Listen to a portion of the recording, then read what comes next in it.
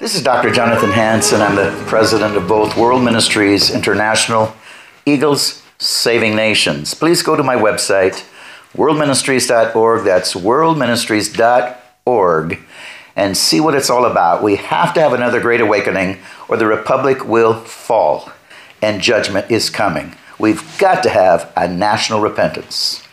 Now, it's my delight today to have with us as our special guest, again, wherever you're watching or listening around the world.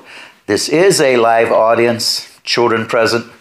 We're in our staff chapel here at World Ministries International, where we do a service every single week for the staff and their families.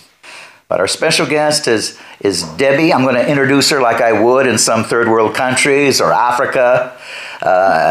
Debbie Hansen Seward Morris. Okay, because I'm proud of her. She's a Hansen as much as a Seward. Her mother's a Hansen. And so Margaret Hansen married Fred Seward, and obviously done tremendous work around the world. Uncle Fred, years ago I worked for him. He was my mission director, and in a great church by apostolic leader Rick Seward. And so I'm proud of my heritage. I know that we're cut from the same cloth. The Hansen family, Grandpa Hansen was his first missionary with the Assemblies of God in northern China. District superintendent, they could have escaped a concentration camp. He prayed. He said, God told me to stay with the church. Many left. They stayed. They were persecuted. My father told me many stories. Her mother went through it too. They had adopted a Chinese lady. Her husband, a pastor, was shot and killed.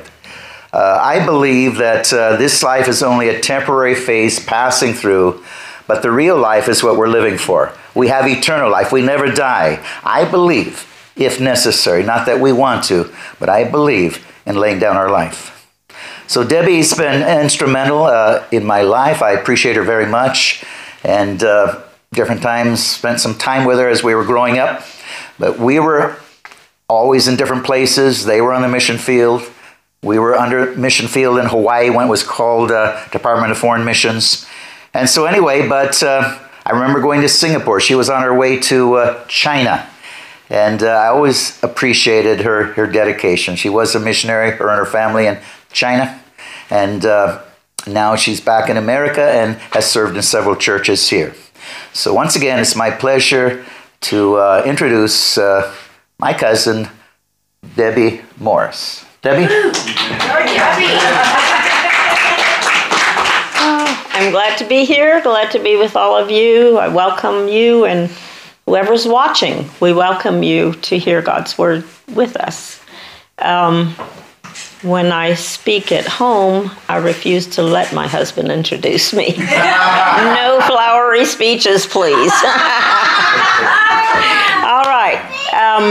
Let's pray before we start. Father, I thank and praise you for your Holy Spirit, for your word. I thank you that our ears will be open, our eyes will be open, but most of all that our hearts would be open, and that we would give ourselves wholly to you. In Jesus' name, amen. All right, this is a message from my heart. So you have to excuse me if I get teared up through it from time to time. What the Lord laid on my heart, which seemed a little odd at first because it's like preaching to the choir a little bit. Jesus is coming soon. That's what he really laid on my heart. And the first verse I'd like us to look at together is Revelation 22:12. This is Jesus in his own words. And he said, "Behold, I am coming quickly." We know it's been a little while since he was here on earth with us. And he said, "I am coming quickly," which means we are even closer now. I am coming quickly, and my reward is with me to give to everyone according to his work. Jesus is coming again. There is no doubt about it. He will come to receive his bride, to be caught up and presented to the Father. He is coming, and He is looking for a bride who is ready to go. So we must be ready. If we look at Luke 21:36, it says, "Watch therefore and pray always." We just heard about praying always just Friday night, right? Pray always that you may be counted worthy to escape all these things that will come to pass and to stand before the Son of Man. So look at that word watch. We have to be alert. We have to be watching. Pray always. I hope it's all right to be a little interactive. Does that remind you of another verse in the Bible somewhere? Anybody? Pray unceasingly. Okay. 1 Thessalonians 5:17. Pray without ceasing. Pray without ceasing. And it's interesting when I looked up the verse to put it down, then just a thought just came to me. Go up and look at the beginning of that chapter. And in 1 Thessalonians 5:2, look what he was talking about when he told them to pray without ceasing. It says, "For you yourselves know perfectly that the day of the Lord so comes as a thief in the night." I had never really realized that pray without ceasing was associated with proclaiming that Jesus is coming again and the day of the Lord is imminent. It's close by. And so because of that, we must watch and we must pray without ceasing. Amen. And we have to make sure that we will be counted worthy. Not every single person who comes into a church, not every single person who says, "I know Jesus," not every single person who says, "I've had an encounter with him," will be caught up. Right. Not every single person. We have to seek him with our whole hearts and let him work in us his worthiness so that we will be counted worthy. I want to look at, in Luke 21, the two verses that preceded 36. Let's look at 34 and 35. It says, "Take heed to yourselves, lest your hearts be weighed down with carousing, drunkenness, and cares of this life." I don't think I have to worry about carousing and drunkenness right here.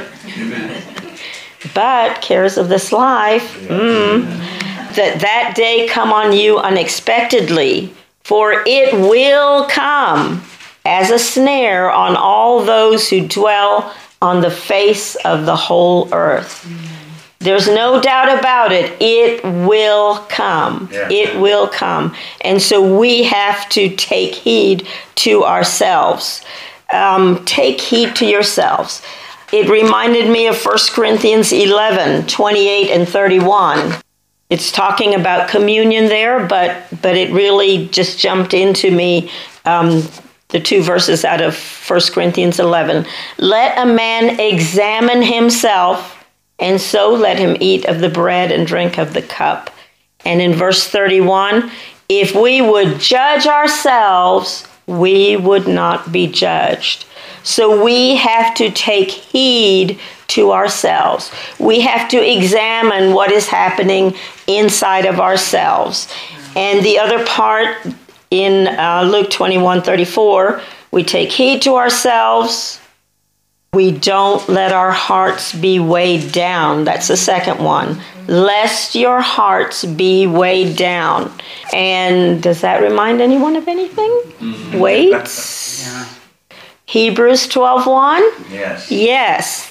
"Since we are surrounded by so great a cloud of witnesses, let us lay aside every weight and the sin which so easily ensnares us. And let us run with endurance or patience the race that is set before us." Just a little sneak in here. It's not those who begin the race that win. It's those that finish the race that win. So we have to keep our eyes on the goal. We keep our eyes on what we are waiting for. We keep our eyes on Jesus. because he is the one who is going to bring us through. He is the one who is going to give us the power to finish our race. Okay, so sin, we all know what sin is. Sometimes it's little and we try to cover, we try to say, well, that's not really sin, but there's sin in people. One thing we can be thankful for is we have the Holy Spirit. Amen. The Holy Spirit will never let you remain in sin. He will talk to you about it so that you can get it right in your life. What about the weight? It's not sin, but it is something that the Holy Spirit knows will make it harder for you to reach your goal. It's something that will keep you back. So this happened, I'm sure it's happened more than one, but what I was reminded of was a few years ago, the Lord told me, I want you to stop reading Grace Livingston Hill books. I don't know if any of you have read them. They're Christian books, just wonderful stories. People get saved and there's some romance and, everything is wonderful and it all ends well. We all like to read stories, or I like to read stories that end well. So, but as a person who reads books, I don't know about you guys, but me, I'm one of those. If I start, I'm not going to stop. I'm going to read it till the end. No matter what's happening, no matter if there's a chaos going on in my house, the house is falling apart, I'm going to read that book. So the Lord said to me, I want you to not read those. So I put them aside. But what I didn't realize was when I put them aside, inside of me, there was a little bit like, why? Why do I have to do this? These are good. They're on and on and on. Well, just earlier this year, then the Lord spoke to me and said, you know what? You're resenting me for something that I ask of you. So once he reveals it, what can you do? So I definitely repented and turned my back on it, and I gathered up all those books and gave them away, and I had been on Facebook, they had some groups, I deleted those groups off of, no part of it. He said, give it up. And, I've repented from being resentful about him asking me, and I'm not, It was a transforming time in my life because I realized something was there that shouldn't be there.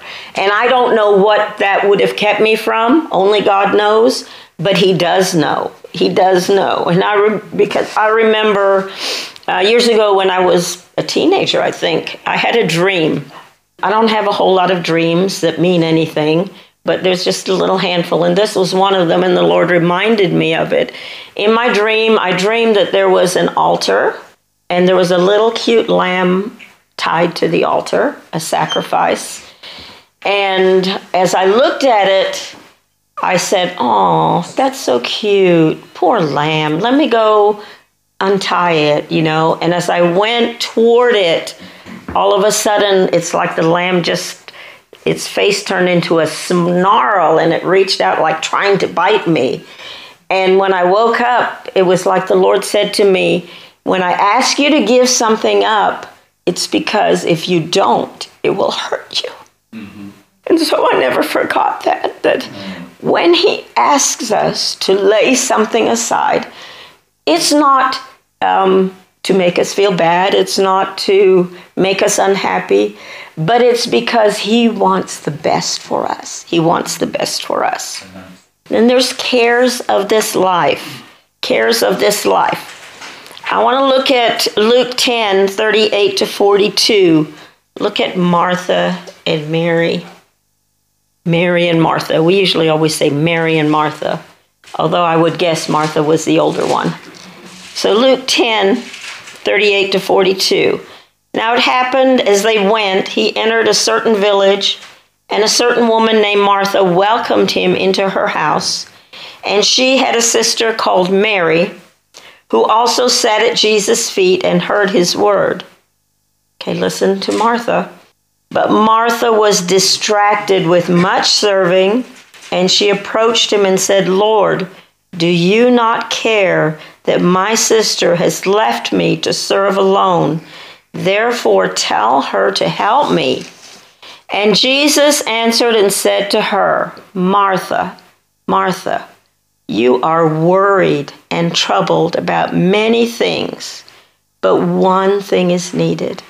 Mary has chosen that good part which will not be taken away from her." Amen. I've read this year after year after year, and I guess I tend to be a Martha type, I guess. You know, when there's work to be done, there's work to be done. If you got to feed people, you got to set the table and make sure that everything's in order and all the food is fixed. And I said, "Lord, it seems so not right, unfair, something's wrong." And the Lord, I said, so who was going to feed them if she didn't do all those things? And you know what he said to me? "What about the loaves and the fish? No one had to do anything." We can trust God. We don't have to let ourselves get caught up in the cares of the world.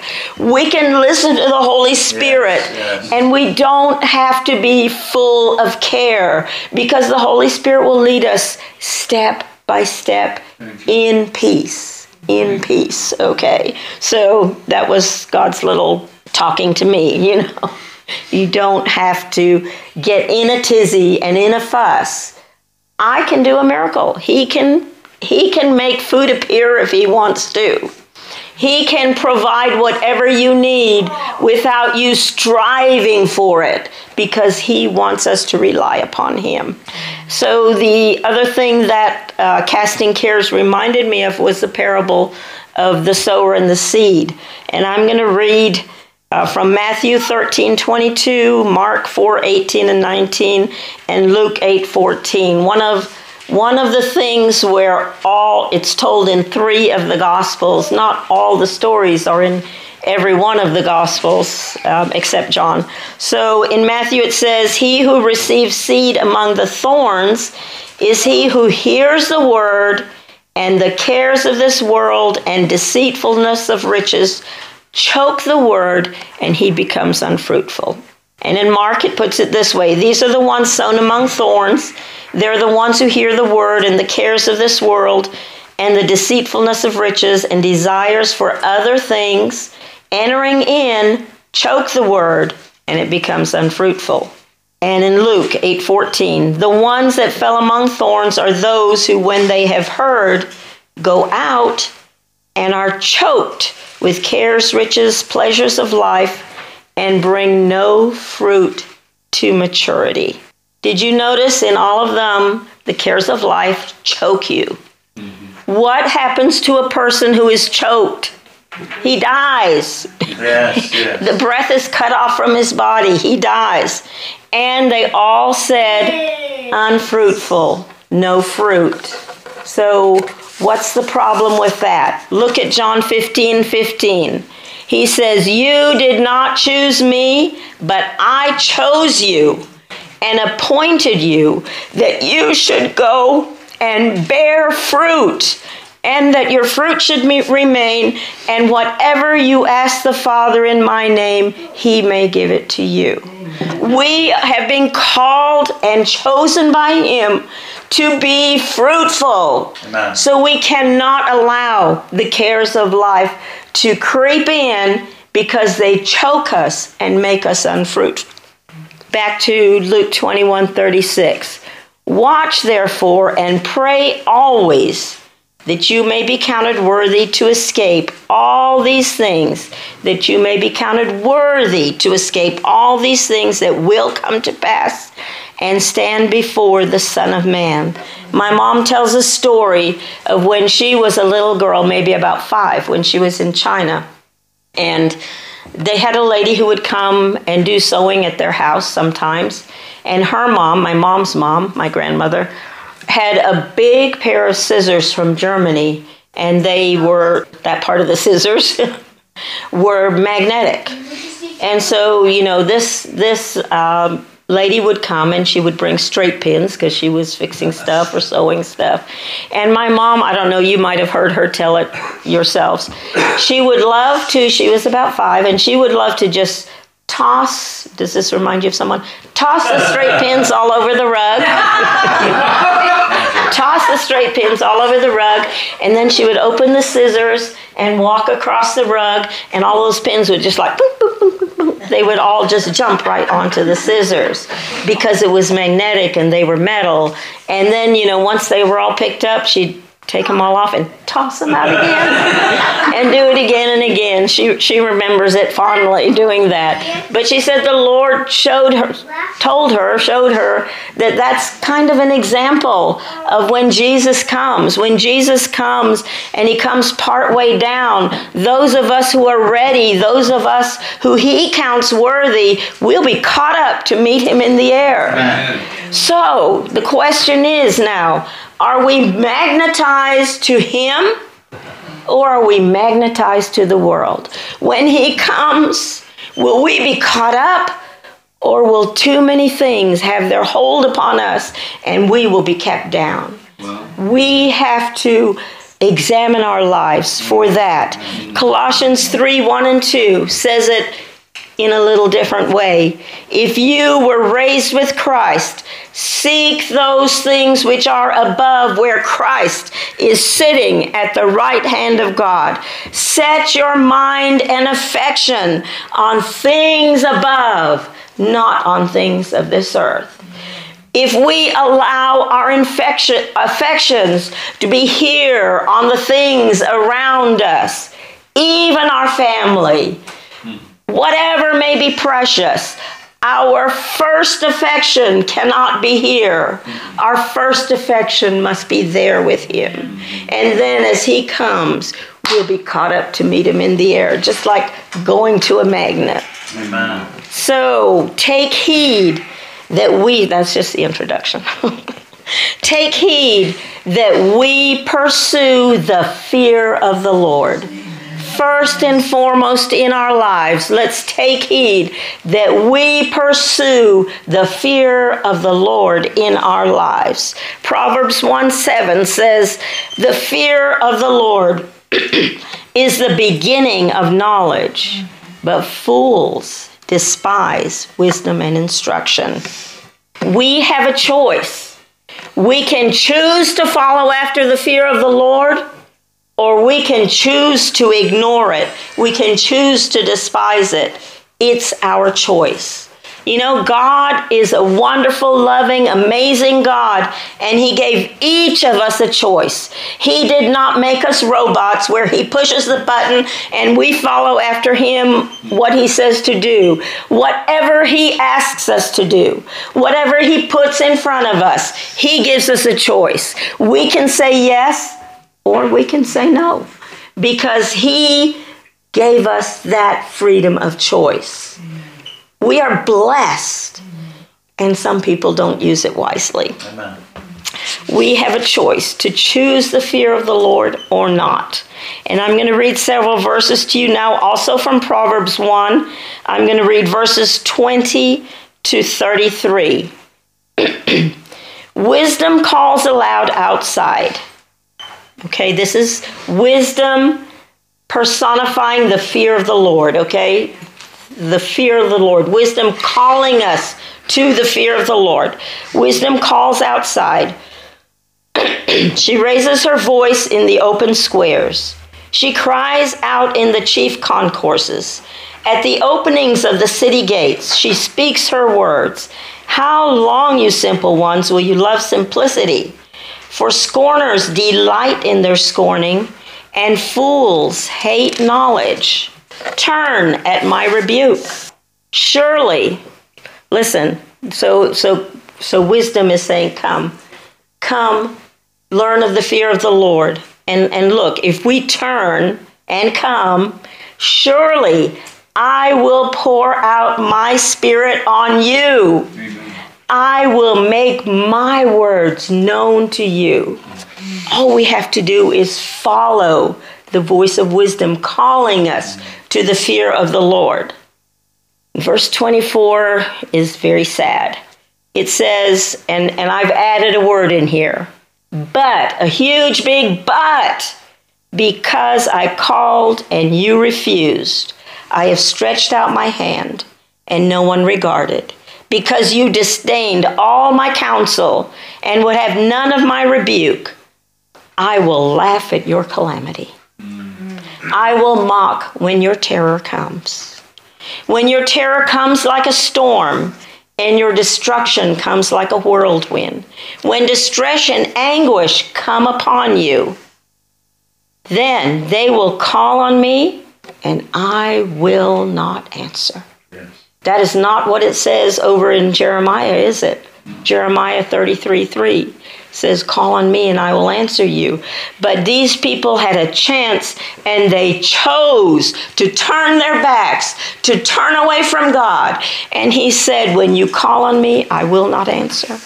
They will seek me diligently and they will not find me.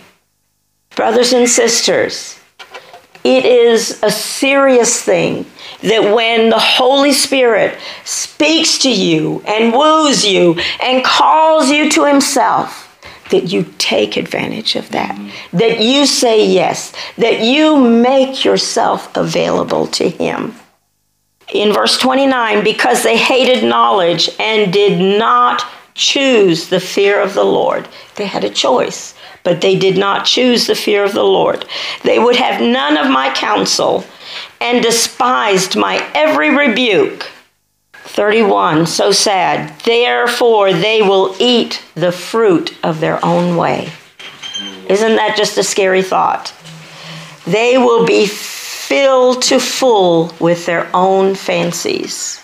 For the turning away of the simple will slay them. The turning away of the simple will slay them, and the complacency of fools will destroy them. We thank you for tuning in to the radio program Warning with Dr. Jonathan Hansen, founder and president of World Ministries International and Eagle Saving Nations. We trust that you are enjoying and being blessed by Dr. Hansen's cousin, Reverend Debbie Morris, and her message, Jesus is Coming Soon. Tune in tomorrow for the conclusion of this message. We encourage everyone to visit worldministries.org, that is worldministries.org, click on Eagle Saving Nations, and become part of the movement. America needs another great awakening if we are to save the liberties and freedoms around the world. Shalom, and may the Lord richly bless you.